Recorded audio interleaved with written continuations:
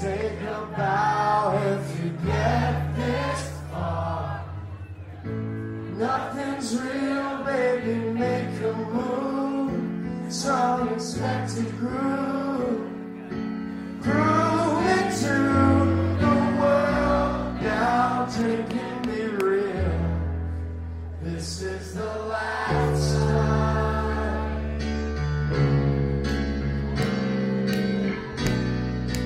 Hard to conceal the flavor of strychnine.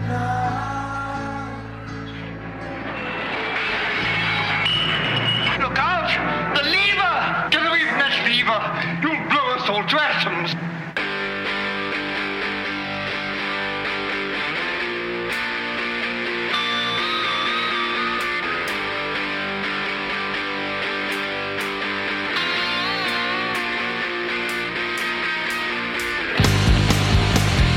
All right, welcome everyone. This is another episode of That Record Got Me High. I'm your host, Rob Elba. It's great having you all here, and it's great to have a guest all the way over on the West Coast. He's a musician. I've had a good run of musicians on the show, so we're going to keep it going. He's the lead guitarist for the band Sugar Cult. He's written and recorded and performed with national acts, the Ataris, Bad Astronaut, Nerf Herder, and more. And for now, I guess the pinnacle of his career, he's a guest on That Record Got Me High. I'd like to welcome Marco DeSantis. All right, I finally made it. You made it, Marco. Finally made it to the Yeah, fun. yeah. Actually, Steve Loudon was a guest, and he was the one that recommended That's you, right. right? Yeah. Yes. Someone who I have a lot of history with. I guess the pen name is S.W. Loudon, and I will just go ahead and just give you I didn't know what his to say. I just real made up name. Steve. I don't even know if his name's Steve. No, his actual name is Steve Coulter. It is Steve. And Okay, he all right. In his former life, he was the drummer of some of the most amazing bands that hopefully someone will feature on this show at some point. And I was very tempted to do it, but I thought it would feel a little bit like, hey, Steve hooked me up with the podcast, so now I'm going to do his band. But I'll tell you what, it absolutely was on my short list, and it led me to the record that I ended up choosing. Steve was in a band called Tsar, that's spelled T-S-A-R. Okay. And they made one of the most amazing rock and roll power pop kind of records that's been made this century. Really? At the very turning point of the century, they made a record on Hollywood Records, which is the weird major label that Disney decided to start for some reason. And they got it produced. I believe they got it produced by Rob Cavallo. All the fads and all the kicks of a billion years have come to this. I'm the planet of rock and roll, and they're the poppers, they're alright. Got the stoppers on their side. Oh, they're the super size. Hell yeah! Who's, of course, the guy who produced, most of the Green Day records that became huge. Right. And produced some of my other favorite records that I wish you didn't just make me choose one. No, stop. It's fine. It's fine. The first Muffs record and the second Muffs record, Blonder and Blonder. And, you find out when you geek out on music and you start to look at the minutia of produced stuff and who engineered stuff, you find out that it's kind of, occasionally it's like, no wonder I like all of these records. And you find out that the same people have their fingerprints on it. Yep, exactly. And that's kind of what happened. Like, that Tsar record, I'm telling you, that Steve Coulter was the drummer of that band. That was produced by Rob Cavallo. And then you go back to his old band, which was called Rydell High. Right. Okay, Rydell High got put out on an indie label that myself and my buddy Joey Cape from the band Lagwagon used to run. We had this idea to have an indie label. It was all going to be bands that were like what we used to sort of call like 90s power pop. Like we want to have a whole label of bands that sound kind of like Weezer. So we had the first band we signed was a band called Nerf Herder from our hometown, just our friends. Right. They were just doing it as a hobby. I bought Van Halen 1, it was the best damn record I ever owned. Teaching why, 1978. Two-hand tapping, guitar technique really caught me off. Eruption, yeah. Ain't talking about love, I'm on fire. Tomorrow may come. Tomorrow And that blew up to be a giant hit, kind of accidentally, because neither of us knew what the hell we were doing. And then the second band we signed was Steve's band, Rydell High. And their singer actually grew up with the singer of Weezer. They moved out to Hollywood in a crazy hair metal band where Kevin Rydell was the singer and Rivers from Weezer was the shredding lead guitar player. And then they got out here and they realized that no one cared about heavy metal anymore. And they all cut their hair and started listening to the Pixies and formed their own cool little indie quirky bands. One of them was Weezer, one of them was Rydell High, and the rest is history. Anyways, I can go on forever. We haven't even started talking about the record yet. Well, that's good. But that's good because what you just were talking about leads us really good into the record. So go ahead. Now, tell us what we're talking about, the band and album we're talking about. In order to do this properly, I also have to put a cap on Steve Coulter because he's the one who led me to the podcast. So he was best friends with a guy that I played in a band with in the early 90s called Popsico, okay? So I had a band in the early 90s before Sugar Cult called Popsico, and we made one record that, very small amount of people heard, and it's just about to get re-released on a really kind of interesting label called Big Stir Records. It's finally getting put out on vinyl. Nice. Steve Coulter wrote a whole book to go with it. It comes out literally in a couple months. I'm showing it to you. I just got it in the mail. But all right, so all this stuff is connected. Okay, it's connected, but go ahead. All right, so what's the band and album? I don't think you even said it yet, but go ahead. What is it? Okay, so the band and album is the band Superdrag and the album Head Trip in Every Key. Their second? Okay, so new, obviously when you said Superdrag, yeah, I remember Superdrag. They're great, and I love them, and a lot of people are going to know from their first album. Yeah, Who Sucked Out the Feeling? It was like a 90s one-hit wonder, right? In your eyes, you've already spent my thighs, and you're rocking to the next big thing. Kissing the bride, 45 minutes aside. This was my dream, played out rocket routine. Who sucked out the feeling? Yeah, Sucked Out the Feeling. Everyone knows it. I'm going to play a little bit, and everyone will know that song. But all right, here's my thing. Just I've seen them before, and I knew they were a great band, but I didn't know about this record, and I didn't know the whole story about this record, which I've been reading about. And all right, tell me if I'm crazy, Marco, but this record to me seems like it could be some kind of tragic rock opera about what it's like to be an indie band getting signed to a label in the 90s. I feel like that's kind of like what this is. I feel like you're not too far off. I mean, who knows exactly what it's about? We'd have to have John and those guys from the band in here telling us. For sure. But in my perception of that record, and honestly of that band, the funny thing is it was hidden in plain sight all along. That for those of you who were around in the 90s, there was a weird climate in the air. Like with my band Popsico, we were out there and we had all grown up playing in kind of scrappy little garagey punk bands and just whatever. And then we started, just making up songs that were maybe a bit more melodic. And then all of a sudden things around the same time that things like Nirvana and Weezer and Green Day and all of that stuff started to happen, where it was like, wow, it's interesting. You can still hit hard, but also be melodic. And the weird thing that came along with that, as we all saw with Nirvana and Green Day, to be fair, because Nirvana started out on Sub Pop, an indie label out of the Pacific Northwest, and Green Day started out on Lookout, which was a label out of the East Bay in Northern California. These bands were not designed to become radio stars. These bands were literally formed while the radio stars of the day were kind of in the aftermath of Bon Jovi. You had all the Slaughter and Britney Cinderella, Fox and Cinderella, all that kind of stuff. Yeah. So it was the idea of a band that's just wearing thrift store clothes and making up songs with their friends and playing shows with their friends is ever going to go anywhere. It was that was off the table. Right. It wasn't even, of course, in your wildest dreams, I'm name dropping, but my band Sugar Cult got to tour with Green Day a bunch of times, and when we compared notes, we're okay, we're all on the same exact cultural timeline.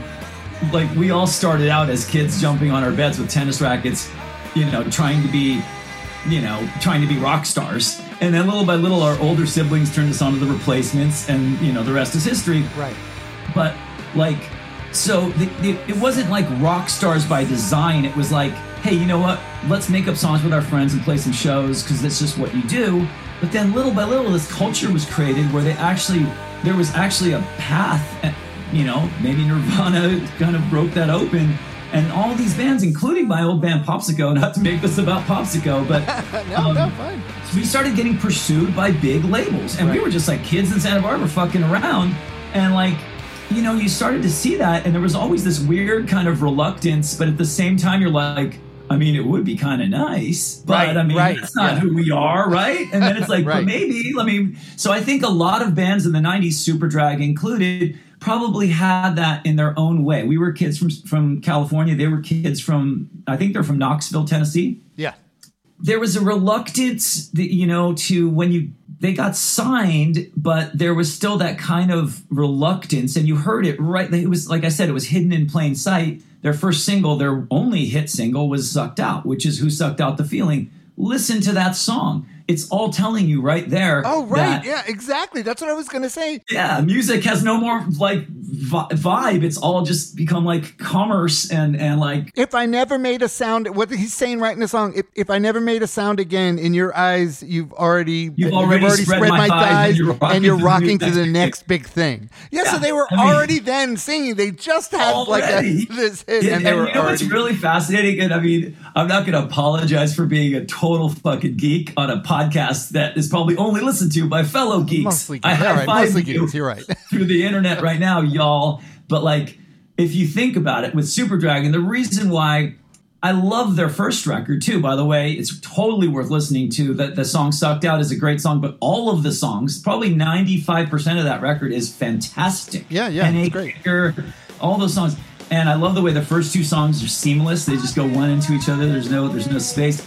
But the reason why, actually, the record that came out after Head Trip in Every Key, In the Valley of the Dying Stars, is also fantastic. I could have picked any of those three records. The reason why I picked Head Trip in Every Key is because I really do feel like there's like this trilogy. And if you apply the like, you know, Star Wars theory to it, there's that first one that's really cool. And then there's that second one that's kind of the one that was like misunderstood, but later revealed to be a great dark, one. The slightly dark, misunderstood one. Yeah. Right, which I've heard people call the Weezer Star Wars theory, because Weezer's Blue Album. Oh, right. And then Pinkerton, that's right, yeah. Right. So anyway, I feel like there's that can almost be applied to Superdrag, although, to be fair, they did continue on and put out a bunch more records in various ways, shapes, and forms. The sort of like heart of the Superdrag catalog is that first record, which for some reason I can't even fucking remember. Oh, Regretfully Yours. Regretfully Yours. And then Head Trip in Every Key, and then In the Valley of the Dying Stars. It's kind of a trilogy, and if you listen to those three records, and I suggest you do because they're fucking great, the beginning of In the Valley of the Dying Stars is like that first song. I want rock and roll, but I don't want to deal with the hassle. I know what I know, but I don't want to feel like an asshole. It's direct, suspect, insects, have lunch and invasion, chosen, frozen, poison in my vaccination, yeah. I'm gonna figure out what's mine, keep it close to me, keep it close to me, keep it close to me, keep it close to me.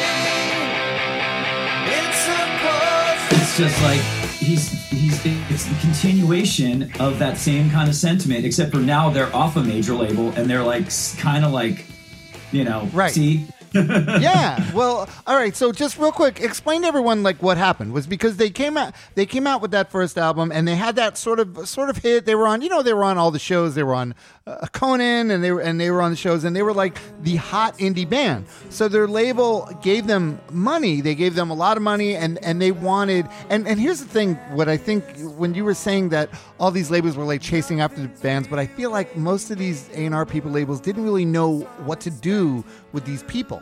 like these bands. They didn't know. They like thought they know. They knew what they wanted from them. They wanted them to just make hit songs. Like. I think you nailed it. I don't think, unfortunately, I think it starts out in any new movement. It starts out that you sign bands. Like they signed Nirvana. They didn't sign Smells Like Teen Spirit. They signed Rage Against the Machine. They didn't sign Killing in the Name of. Right. They signed bands. They believe in the band. And then once all those bands start to have hits, then they start to maybe they can't find enough more. Maybe they've already maxed it out. So then they actually, I feel like labels, and I haven't like talked to an A&R person about this, but just from an outsider looking in, kind of obsessing over this for so many decades, and then retroactively kind of studying the past and seeing these trends, I feel like labels kind of default to signing songs or signing genres, where it stops being about the band. Another great band that was produced by, I think it was Rob Cavallo, but mixed by Jerry Finn, was Jawbreaker, who, I was lucky to see Jawbreaker a bunch of times in their day, and they had no business being on a major label.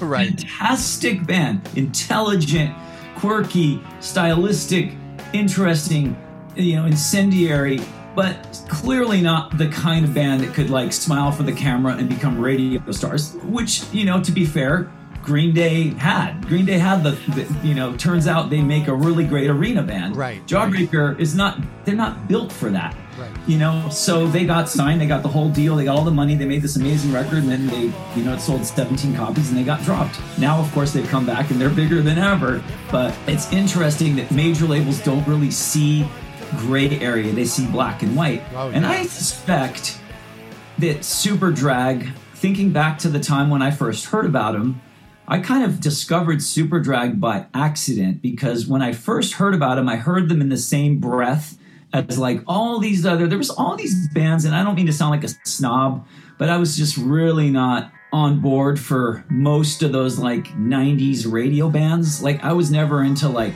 Local H and Third Eye Blind and Candlebox.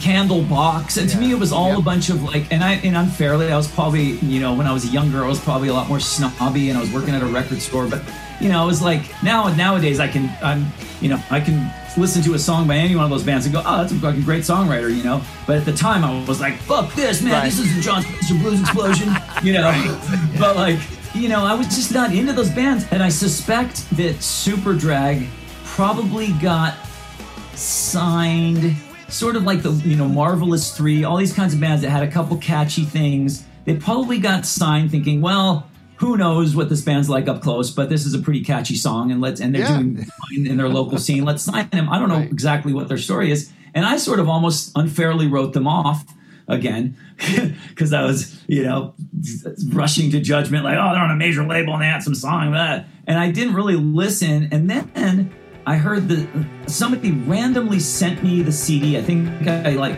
used to, review records for the local entertainment rag in my hometown, just so I could get into shows for free and stuff. And so people would inadvertently kind of put me on these mailing lists once in a while, and I just kind of have this like, oh, cool, I got something to sell to the used CD store.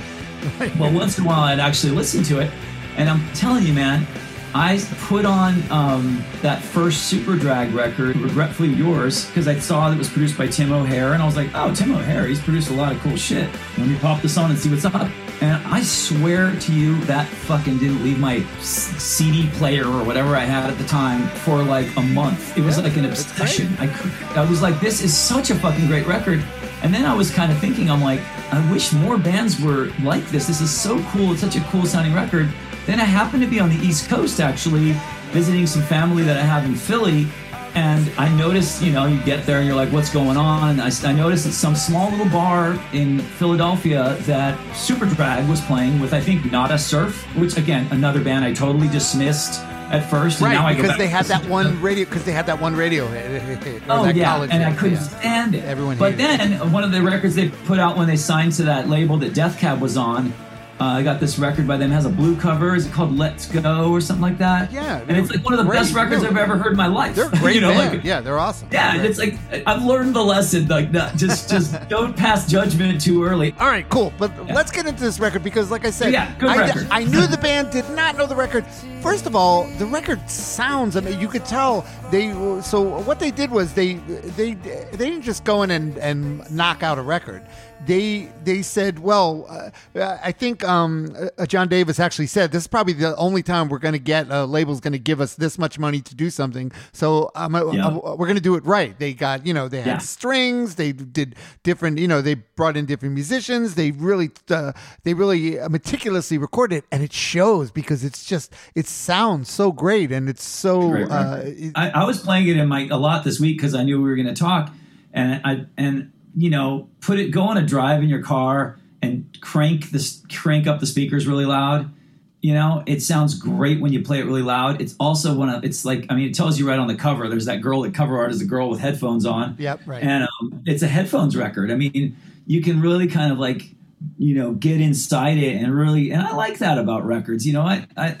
Music is cool because it's cool in the background and stuff while you're like making dinner or something. But, there's also something about just like climbing inside it. That's why I love the idea of like putting on a record, just like sitting there and listening to it, almost like you're going to like sit down and watch Taxi Driver or something. You're like, I know how this goes, but I still want to watch it because I'm going to pick up a different nuance and it's going to remind me of a vibe that there's no other way I can conjure that up unless I put this on. And that's one of those records. It's, there's a bunch of great songs on it, but it really needs to be sort of, in my never to be humble opinion, like the best records, it's a course. And you don't want to have dessert before you've had your, Oh yeah, well, it goes back to my thing where I'm totally just making it up that I think it sounds like a rock opera about a indie band being signed, but to me it is, and that's why it all kind of makes weird sense the way it's all put together too, from the beginning all the way to the end to the last song. At the time, they were going through the, they were living the life, they were living the dream. So they had the major label deal. They had a hit song on the radio, and they were living the life they wrote about in their songs. So you hear those records, and you're right. It's like there's kind of like maybe three themes that I can pick up out of it. One of them is self-destruction through drugs and alcohol. Right. One of them is the thing about, like you say, like about the, kind of disdain for the sort of like being slaves to radio and your record company. The business of music business. And then the other one, somewhere in between all that, if you really kind of squint your eyes, you sort of see this picture in some of those songs that maybe this isn't about what I think it is. Maybe it's about a relationship that was going on somewhere between, maybe the dissolution of a girlfriend. Okay.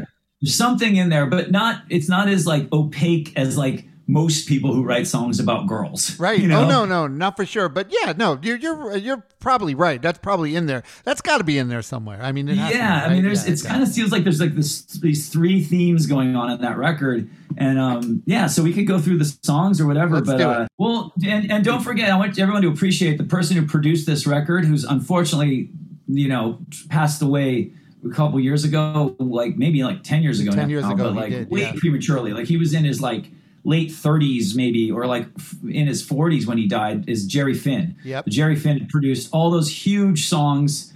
But I mean, he had mixed all of the Green Day records that you've ever heard, that are huge hits, the Dookie and Nimrod. So he was like Rob Cavallo's right-hand man, like we said, mixed the Muffs. He, mixed Jawbreaker, Dear You, and then produced the Smoking Popes, Destination Failure, which is another one we could all do an episode on. Right. And then he also did Morrissey's like solo records. Oh yeah, that's right. Yeah. And I met him once because he also produced his big hit was he produced Enema of the State and like Take Off Your Pants and Jacket, like those big giant Blink-182 records that became like What's My Age Again and all those big giant smash hits. He produced those records while he was making the self-titled Blink record in maybe 2002 or 3. We were on tour and we'd gotten to know those guys, and we played a show in San Diego. They invited us to the house they were renting where they were recording with them. So I got to meet Jerry Finn, and he was so stoked because he loved this band that I played with called Bad Astronaut, this sort of side project. But I was like freaking out to him about Superdrag and Jawbreaker. Oh, nice. And he's like, no, normally no one even normally someone's like gushing about fucking Green Day or Blink-182 and Right, you're freaking of out about course. Superdrag. Yep. But the funny thing is you meet bands when you're touring and there's this weird like, it's like this whole parallel universe of records that should have been, could have been, would have been hits. And you meet, like, we talked to, and I hope I don't make people cringe when I drop names, but like a friend of mine is one of my dear friends from growing up is the guitarist of the Foo Fighters. So I've been able to hang out in their camp a lot. All they fucking talk about is Superdrag. Why did the guy, I mean, Nick Raskulinecz produced Queens of the Stone Age and Foo Fighters. He produced In the Valley of the Dying Stars. He was supposed to produce part of Head Trip in every key. So like, you listen to Superdrag, then you go listen to the Foo Fighters. It makes a lot of sense. You're like, oh, okay. Yeah. You know, all people talk about is like Failure, Jellyfish, Jawbreaker, Superdrag. Like there's this like kingdom of bands from the 90s that probably collectively sold 100 records, but every major band in the world like looks up to. You know? Yeah. Because they were the ones, but also they were especially Failure, you mentioned that. They were the ones that other people like, that I was in bands. I remember driving to shows and stuff and listening to all that, being on tour and listen. That was all we would listen to, is that shit. Maybe it's like some Honor Among Thieves thing or something, or where you like have kinship, where you're like, I don't feel the need to go around evangelizing about the bands that already made it past the buoys and they're out there and the, giant for sure. doubts of the world. But you feel this like almost like responsibility to like, man, I hope someone would do that for my band too someday. Like you feel like I gotta tell people about Jellyfish. I gotta tell people about Failure. Right. I gotta tell people about Smoking Popes or whatever. So anyways, I gotta tell people about Superdrag. Let's go. You do, and this album especially. Let's listen to the opening track, I'm Expanding My Mind. You can get me wasted. You're the one I cut and pasted. And you might have once existed.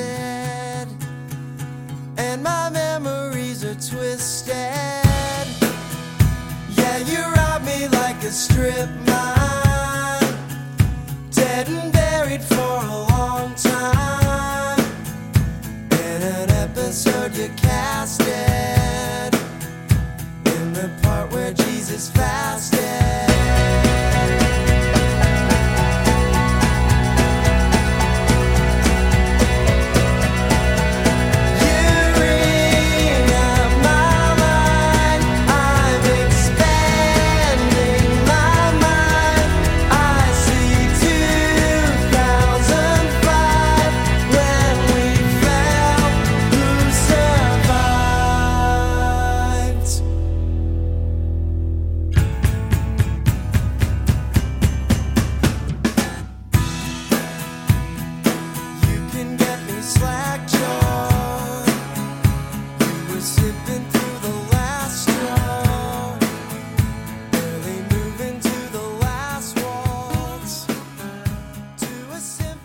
Yeah, even just now, I was listening to this. I'm listening to it in headphones now for the first time. And when it gets to that big chorus part, the heavy part, I'm hearing stuff going on there that I didn't even realize was going on there. I don't even know what the fuck it is in the background there, but it sounds great. Totally. It just sounds so good. It's like, this is a really terrible thing, but like, I've heard some kids like say like, oh, that girl's a Monet. And you're like, what do you mean by that? And you're like, she looks really hot from far back, but when you look up close, you realize that she's not that hot. And I'm like the painter Monet. And I think some records are like that. Like it sounds cool when you sort of hear it on the radio or just in the background. But then when you actually really listen to it, you're like, actually, this is like not that great. But this record, it really pays to check it out from far back, but then get inside it with your headphones, and you're like, holy shit, this is a fucking masterpiece, maybe even. Yeah, it is. The way it was recorded and put together, for sure. And all right, so the second song, Hellbent, which this is such a great, like, a power pop-ish type song.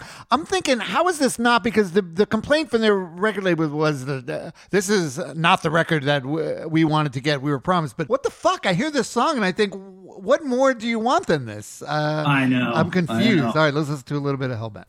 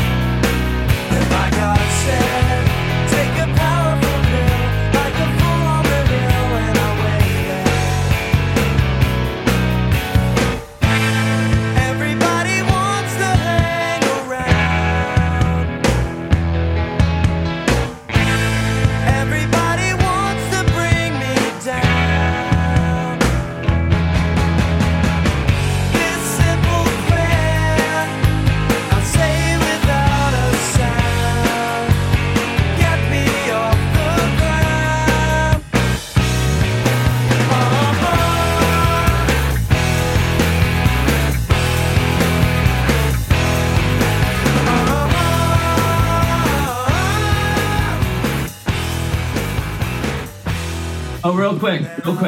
I just have to out our Sugar Cult real quick. So if you listen to the guitar riff in that previous song, Yeah. and then you listen to our song Memory, you're going to hear what happens when we were trying to figure out how to play that kind of a guitar part, and then failed and decided to write our own song, which worked out and turned out to a big hit. Now listen to this song, and then when you're done with this show, go listen to the first song on our first record, Start Static, how we started, and it's pretty much the same thing.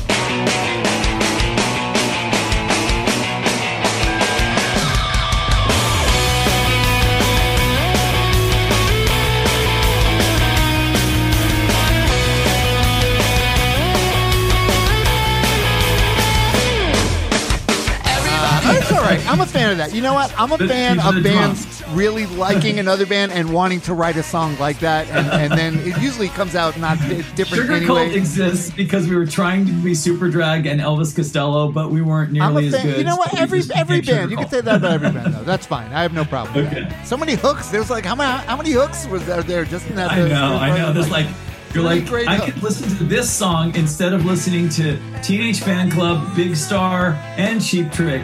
It's like it's like a package deal. You can just listen to it all. It's a one-stop shop. Yeah. Get it all. Right.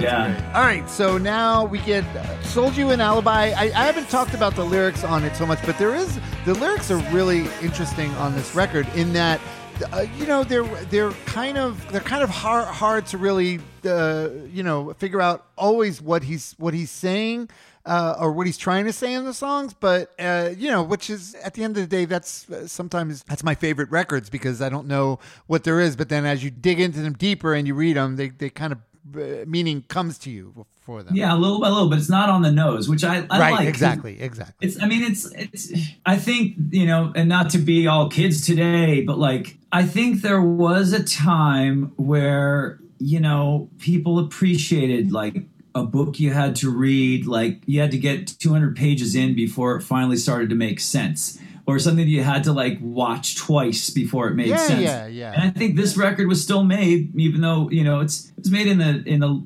mid to late '90s, but that was still a time where people had a little bit more patience and would actually like spend a little bit more time with a new record or whatever. You didn't have to be hit over the head by it right away. There you go. You didn't have to have it like right away, or someone was going to hit skip on their streaming platform. Right.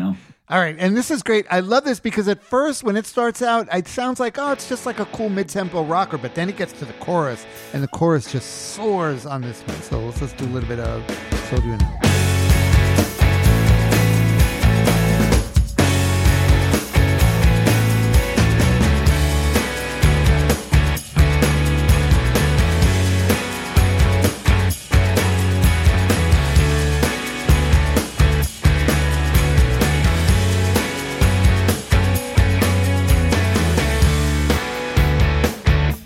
Sold you my therapy. You can't suss it out. What a new enemy. She can't smoke this down. Every disgrace already made.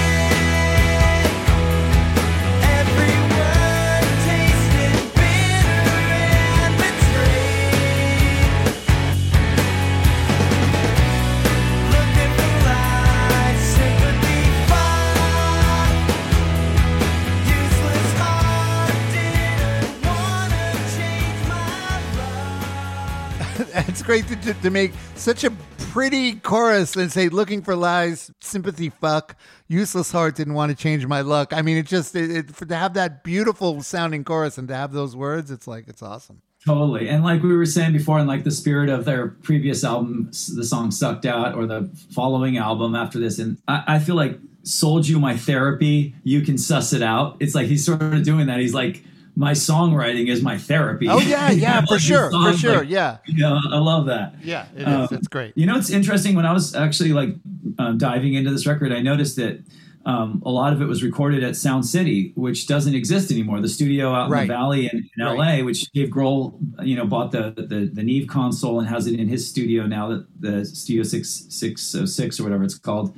But Sound City was like, there's something in that place. It was a dump. I mean, there's a great documentary you can watch on it, but like Super Drag, Head Trip in Every Key, the one we're talking about today, Tom Petty, a bunch of Tom Petty records, including Damn the Torpedoes, Cheap Trick, Heaven Tonight. Right, like right, so right, many rad right. records were made there. So it's kind of, Nirvana, Nevermind. You think about all the records that were made there. It kind of feels like, okay, maybe there's something in the smell of the carpet that just got on all these bands' records. Yeah, well, yeah, I know. I was reading something, a little something. He was talking, I think it was like the 20th anniversary of this album, and he was talking about that, about recording there and everything. And yeah, it's just, that's how it is. Some places just have that magic. And yeah, you named all those albums recorded there. It's like, yeah. It's incredible. Yeah. And also about the producer, Jerry Finn, I forgot to mention, first record he ever produced on his own without Rob Cavallo was Rancid and Out Come the Wolves, which is probably the best Rancid record. Right, right, yeah. I mean, these guys just have this magic touch. It's amazing. Yep. All right, so this next one, I think was either it was a single or the record company. The record company very quickly just gave up on this album. They just gave up. They gave up on supporting it, giving them tour support or anything, which is crazy to me when I listen to it. Because here's another one, Do the Vampire. I'm saying, how could this not? How come this couldn't? Why couldn't they have just made a video for this and this couldn't have been a indie hit too? But I don't know. Let's listen to Do the Vampire.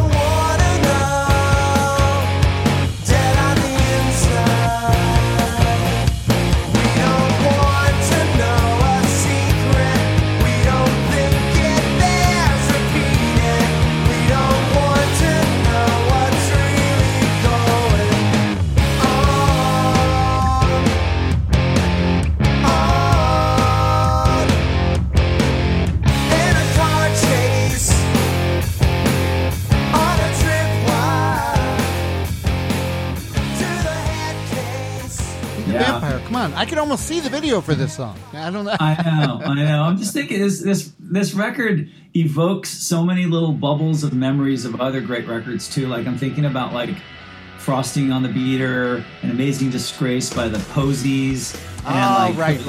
Yeah. Those amazing Grand Prix and 13 and songs from Northern Britain. Yeah. Well, I kept coming back to that too. A Teenage Fan Club, a lot of Posey. But something about, I know this sounds kind of like immature, but like something about all those bands was always cool, but they were good, but how about this? They were great and they were awesome, but they just weren't really cool.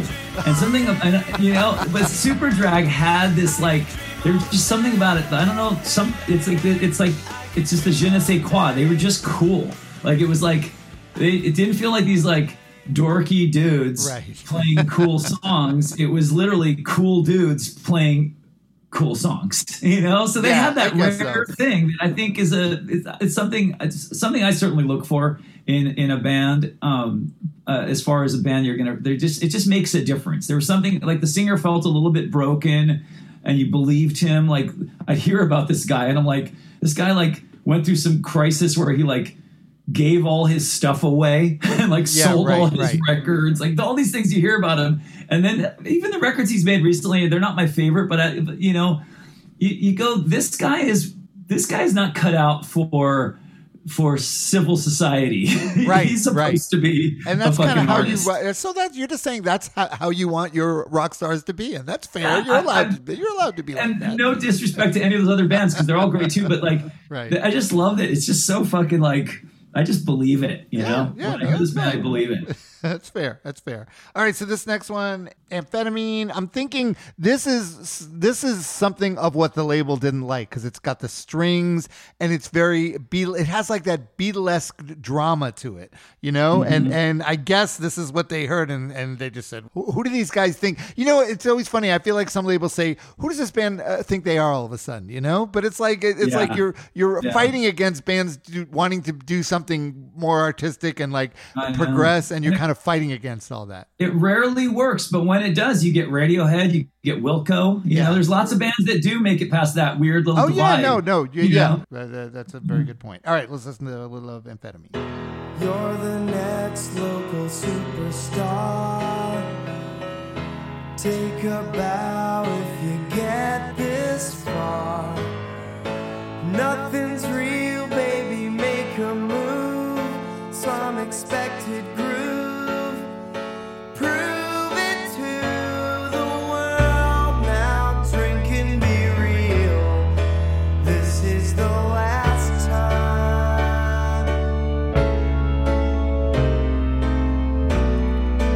Hard to conceal the flavor of strychnine.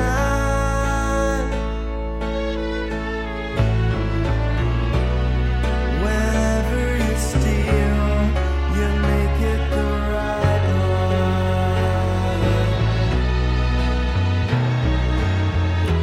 You're the next disappointing boom, burning out in the same black room. Nothing's real if you read the news, if you bled the blues. Prove it to the world now. Drink and be real. This is the last time.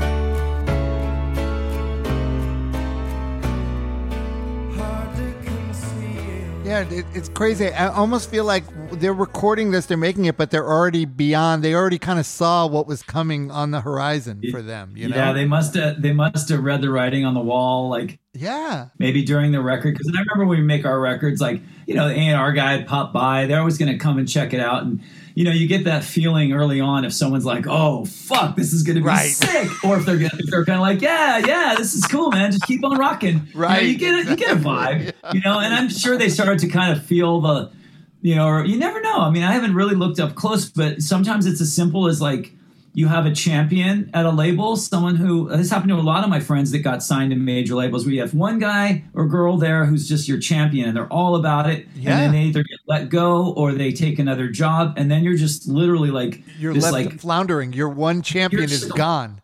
Yeah, you're just a child looking for a foster parent, and like, you know, or like a pit bull looking for someone to take you in, and like, and it doesn't always work. And I think that's what happened. They probably put this out because they were like contractually obliged to, but I'm sure that halfway through the record, the band probably had a pretty good idea, or like even before the record was being made, just from the meetings and stuff, they probably were like, I think or so. You know what? It could also be this, man. You look around and see all the other bands and go, you know what? Look what happened to Jawbreaker. It's probably going to happen to us too. Yeah. Right. Who knows? All right. So this next one, Bankrupt Vibration. In my imaginary rock opera, this is the dramatic mid-show vengeance rocker, like going on, like in the middle of the rock opera. That's what this is. Bankrupt Vibration. I couldn't help turning on, but I never tuned in. Now I wanna drop out. You swallow any little pill, taking everything in, sucking every nerve out. And your alternative station is such a bankrupt vibration, counting on the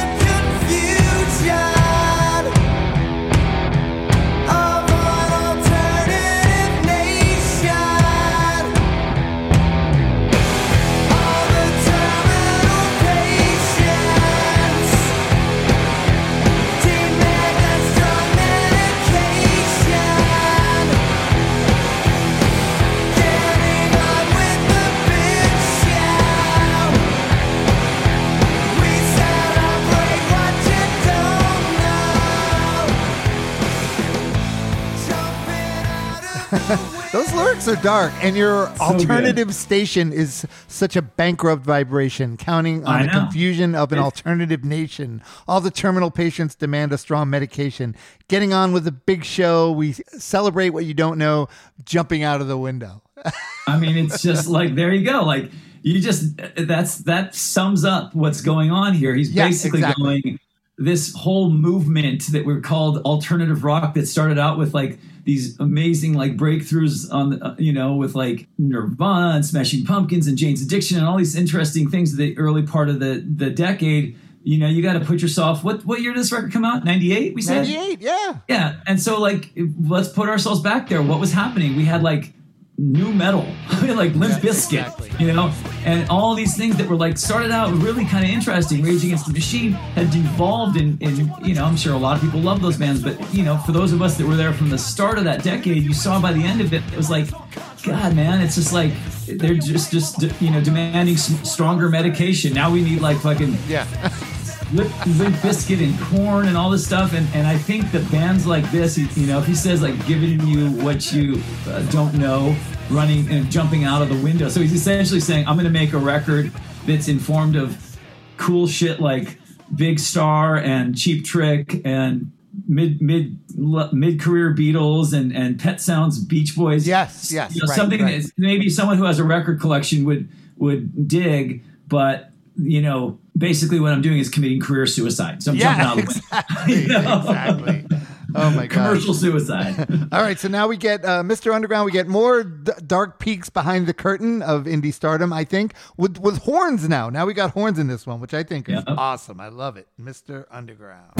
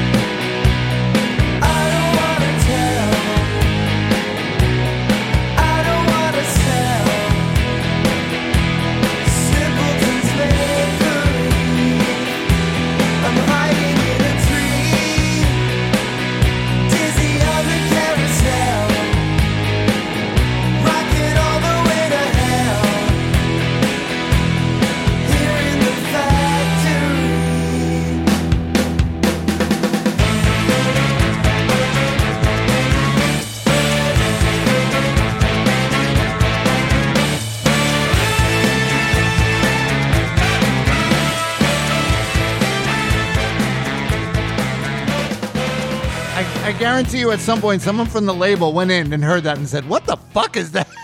I know, but it's like, it makes you dig up like Venus and Mars era Wings and like Big Star's first two records. Yeah. It's just like, but yet it doesn't sound strictly retro. It's like, you could tell these guys have a love affair with like their local used record shop, but like they're not just like doing the like Civil War reenactment where everything's got these, exactly the way it used to be. But but at the same time, they're celebrating it, and it just sounds so cool to hear that vibe recorded in the late '90s. You know? They do it so well. And then still again at the end of the day, done so well too. Done so well because at the end of the day, this wouldn't be. It could be a great sounding record, but if it didn't have these strong songs on it like it does, then it wouldn't be the same thing. I definitely think I definitely think he's one of the most criminally underrated songwriters of the, of modern rock, Yeah. I mean, he should be talked about in the same conversation when they talk about anybody who's a great songwriter in this, I mean, I don't know. I'm not going to say Paul Westerberg, but I said Paul Westerberg. Yeah, you did. As far as being a great lyricist, great songwriter, kind of someone who lived in their own little bubble, in their own little world. I think it's, Right.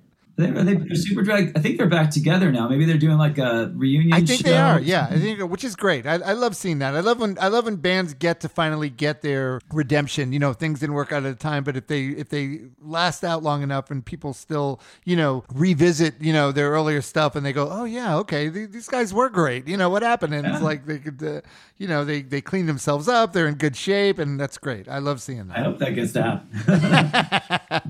This next one, maybe one of the darkest songs on the record, Antichrist. You had mentioned drugs being a thing, a theme, a part of the theme in here, and I think that's comes up in this one for sure. In this one here, this is a good song. Yep, Antichrist.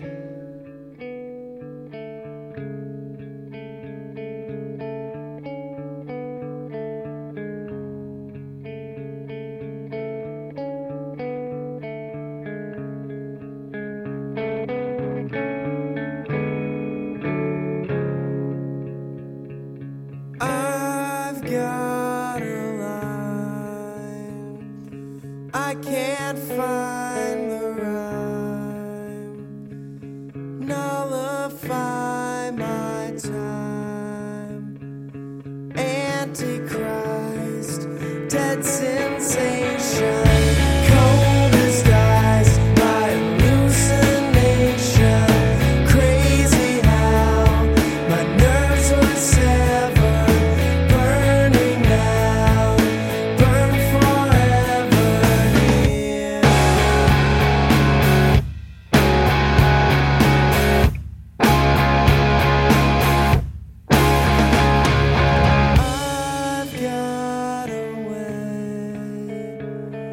Sometimes thrice a day, shooting yesterday, Antichrist, darling demon, hell's device is fueled on semen.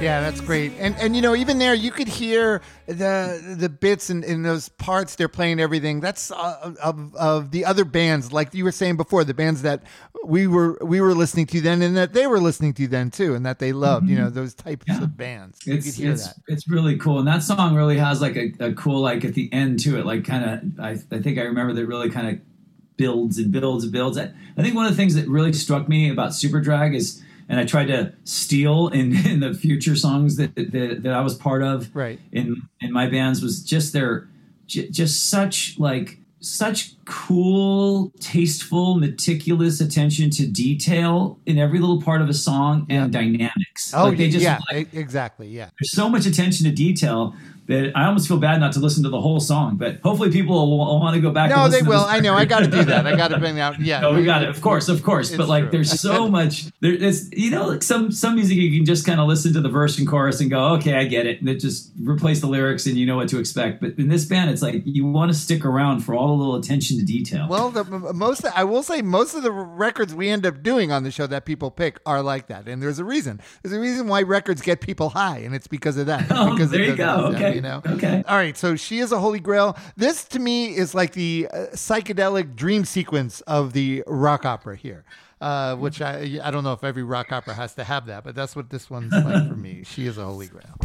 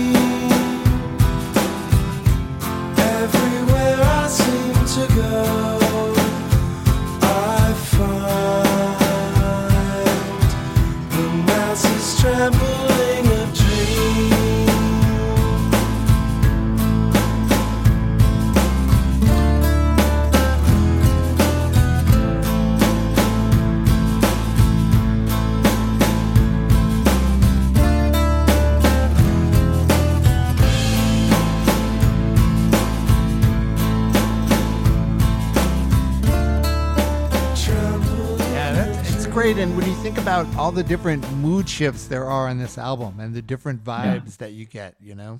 Totally. That's like what I was saying before. It's like, it's really nice to listen to it like in sequence.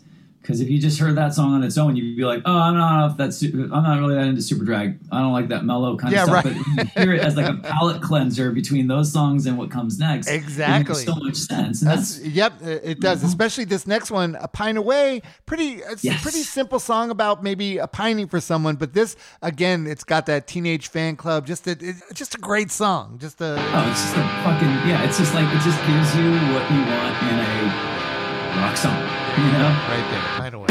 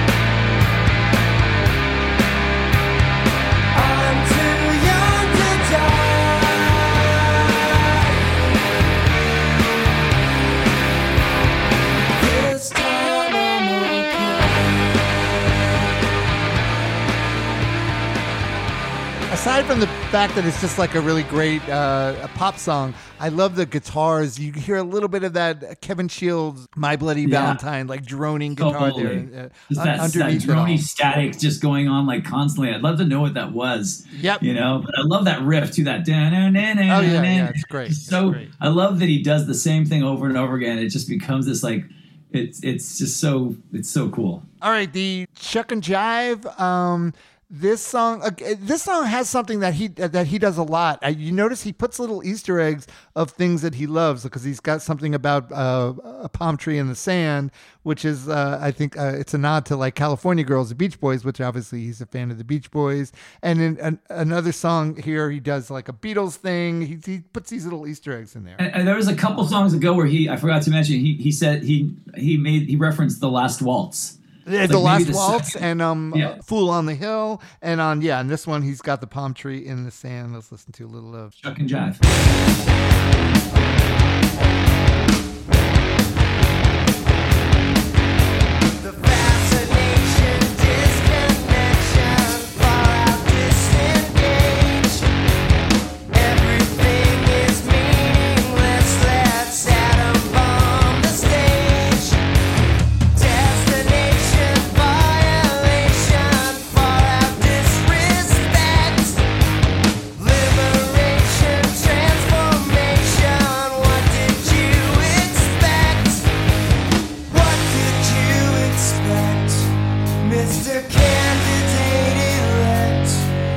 Was it everything you planned by a palm tree in the sand?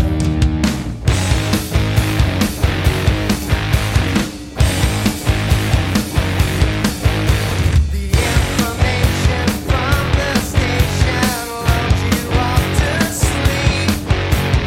Everything is heavy and the figures are too steep. So, Marco, I will say, in my fake made-up rock opera, this song is important because this is the the band is breaking up song. What did you expect? I'm afraid you're incorrect, and you're breaking up the band by a palm tree in the sand. And that could be like, because maybe the label's based in Los Angeles too, because palm trees. Yep. Yep. Yeah. No, for sure. I mean, it absolutely does. I think your rock opera theory is pretty bang on, dude. Oh, good. Thanks. I think this kind of lines up. Now we need someone to put it all, produce it, put it all together in an actual production. He's Super Drag. You should call your old friend Billy Joe from Green Day. There you go. That's right. He's got the Broadway connection. And do like a Broadway version of this record and then bring it back to life. There you go. Yeah, it could happen. It could happen. They actually, I think they got to play some shows. I think they got to tour with Green Day too. I know Green Day loves this band too. I can see that. I could totally see that. Do you ever just stop and marvel at how just how huge Green Day became? I mean, sometimes It's insane. It's insane. But I love. I read. Did you ever read the book by what was the label that they were on? Oh, Lookout Records. All right. So the Lookout guy wrote a book. Larry Livermore. Yeah. Larry Livermore wrote a book, and he had a great line because when bands were complaining about back then, the younger bands were complaining about how much attention Green Day was getting attention, and he was like, "Well, why don't you guys write when you guys start writing songs I know. as good as Green Day, then get back to me." I know, and I'm so being that guy, but I was fortunate enough to see Green Day a bunch of times, before they signed to a major label. They would come through our town just on their little punk rock tours on their own, just and play in front of just local kids like us. And you knew there was when you went to punk shows, you didn't go because you liked the band. You went because you wanted to be away from your parents and around your friends, and that was just what was happening. And so if the band was good, it was like, oh, cool, the band's actually good. Right, yeah. So you mostly just were bonus stoked to hear the loud sound. You didn't have to think of anything too interesting to say to a girl that you were trying to make out with. Right. And then once in a while, a band would make you kind of turn your head and be like, wait, these guys aren't just like every other kind of crappy, band that comes through town. And you saw that with Green Day right from the start. And I'll say, our band Popsicle got to open for them when they came through on the Dookie tour when they were playing clubs. And then Sugar Cult got to open for them on the American Idiot tour when they were playing arenas. And then I just go and see them play at a stadium. Me and my wife just went to see them play at a stadium.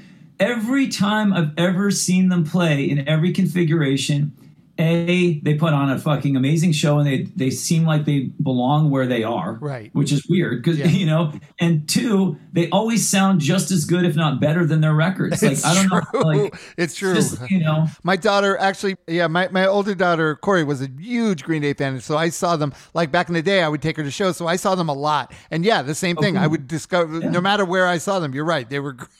They were. It's a weird thing because commercial success does a weird thing with real music connoisseurs. Sometimes they'll just immediately just shut off. But Green Day will make a believer out of you. If you go see Green Day play, it's holy shit, Yeah. And that guy, oh my God, they love music. They just sit around. They'll do this all day long. They should be on your show. Those guys love records. It'd probably be like a 3-hour episode, right? All right. So things start to get a little existential towards the end of the record, I feel like. And Wrong versus Right Doesn't Matter is the beginning of that. It's the penultimate song. Let's listen to that. You cut my gentle flower down, pierced her side with the pin for your lapel. Ah, you plucked the ruby from her crown. Now your karma's coming down. Now your karma's coming down. Now your karma's coming down. Now your karma's coming down. I've got a right to reclaim that. You're much too dim to explain that. Wrong versus right doesn't matter. Your simple skull's gonna shatter. You're the bastard embalmed in disaster, disaster.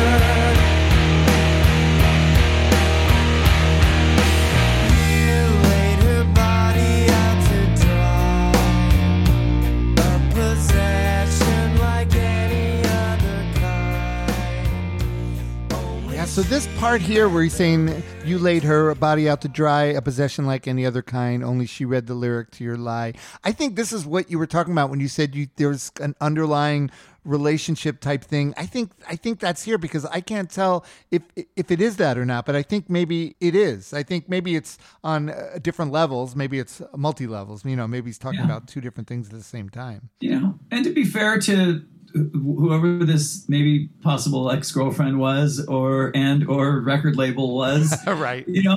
I mean, the real thing is a lot of work. And I think this band was the real thing. So, this guy doesn't seem like the most go with the flow, compromising artist. He's going to do what he wants. He seems like the kind of guy that's just he projects some kind of feeling that he's not going home after the show and taking off his costume. He's going straight to the after party and then finding out where the after party to the after party is. Right. And right. So he's living it. You know. He's not just doing it. Yeah, on the surface. He's living it. Yeah, he's in it. He's in it all the way. Maybe he flew too close to the sun.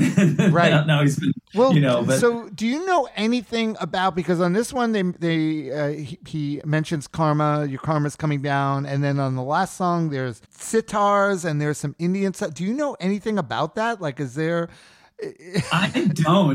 I don't really know, other than what we were saying before, that it seems like they had a big major label budget and they were like, let's have some fun and get the horns in there, right, get the sitar in there. Which is fine, can. I think it's really cool. Simon Le Bon from Duran Duran famously said, why do rock and roll stars date supermodels? Because they can.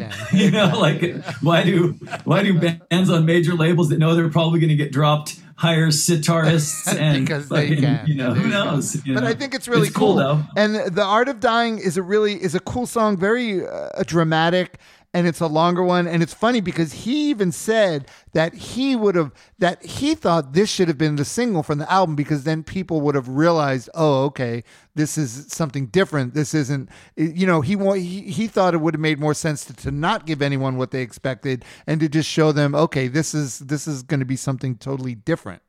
Totally different because he was an artist. Yeah, right. Well, yeah.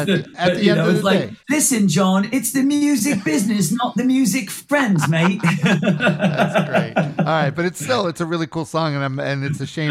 Maybe I'll play the whole thing in the outro of the episode. Yeah, it's kind of a perfect. I like when the end of I don't know if it was just floating in the ether in the 90s, but the idea of ending your song with something uncharacteristic of the rest of the record and kind of slower is, there's that thing when you're making a record, if you're making a record with that mindset. Of course, these records were all made before we had iTunes and before we had streaming, so you still had that, this was a CD era, so you weren't thinking about side A and side B. No, so you were much. listening to it from beginning to end. Yeah, from beginning to end, and you were thinking, if you've made it this far in the record, you kind of deserve this. Then we have a feeling you're on board with us enough that we can throw enough of a curveball at you that you're going to stick around for it. Right. And if nothing else, you just start it over again, and it's going to make the first song sound all the better. That's cool. I'm in agreement. I like that, and this totally fits exactly what you're saying. So the last song, The Art of Dying.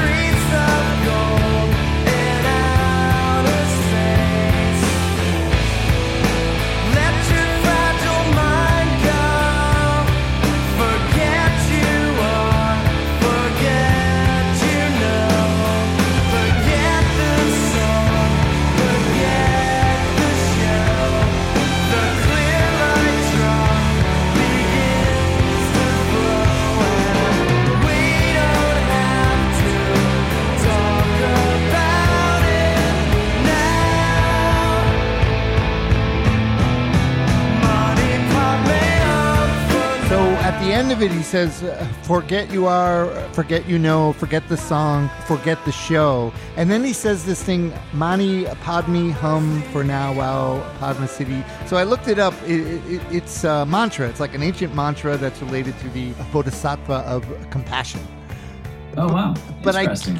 But I guess what he's doing at the end, he's saying, forget all this, forget the stupid label, forget the shows, forget all that, just let it all go.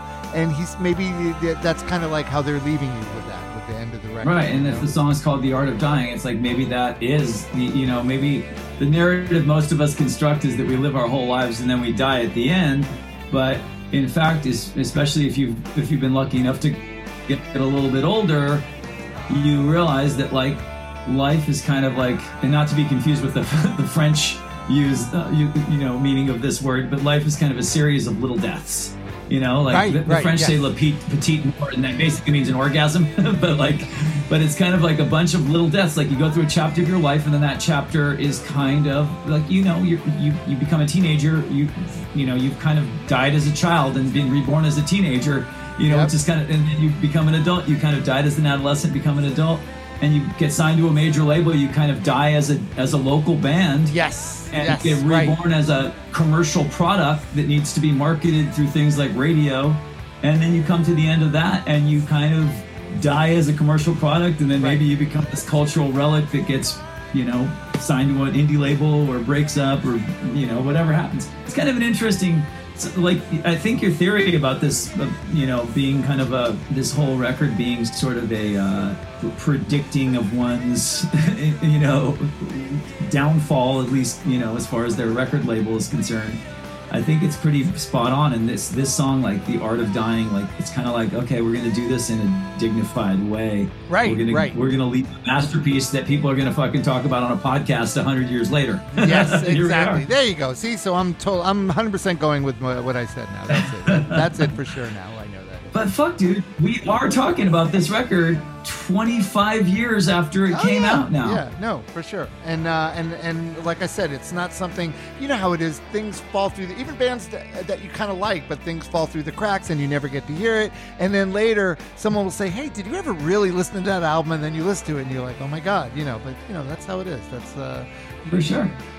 Real quick, I do want to mention, because I always hate when I do stuff like this, and we mentioned John Davis, but I want to mention the rest of the band just because the playing on this whole album is so great. You got Brandon Fisher on guitars, and Tom Pappas on bass, and Don Coffey Jr. is playing drums, and the playing on the whole album is just great. That's what, it's like just sitting here with you and listening through this record, it just reminds me with all the bells and whistles, with the horns and all that kind of stuff and the strings, it's great, but at the end of the day, it sounds like a band. It sounds like for sure. Right, 100%. Yep.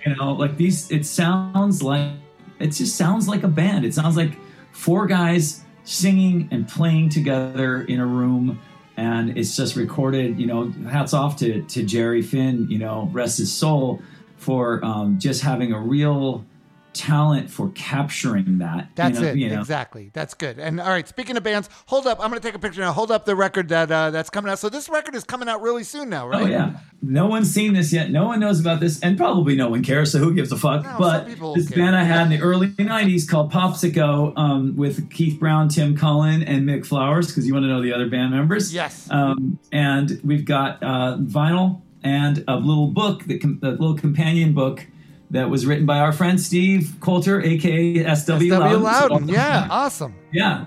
And you'll be able to learn. We figured no one's going to know about why they should care about this band. Hopefully the music does the talking. But in case you're like me and you like all the other stuff, we've got a kind of oral history that we put together of the band. That's great. That's awesome. That's really great. It's going to be cool. And it comes out, I believe, we just had a conversation about this. The single, there's going to be like a B-side that's not on the record and coming out digitally in February. And then I believe this comes out at the end of April. I think April 28th on Big Stir Records, which is a great little kind of like power pop and garage kind of label out of LA.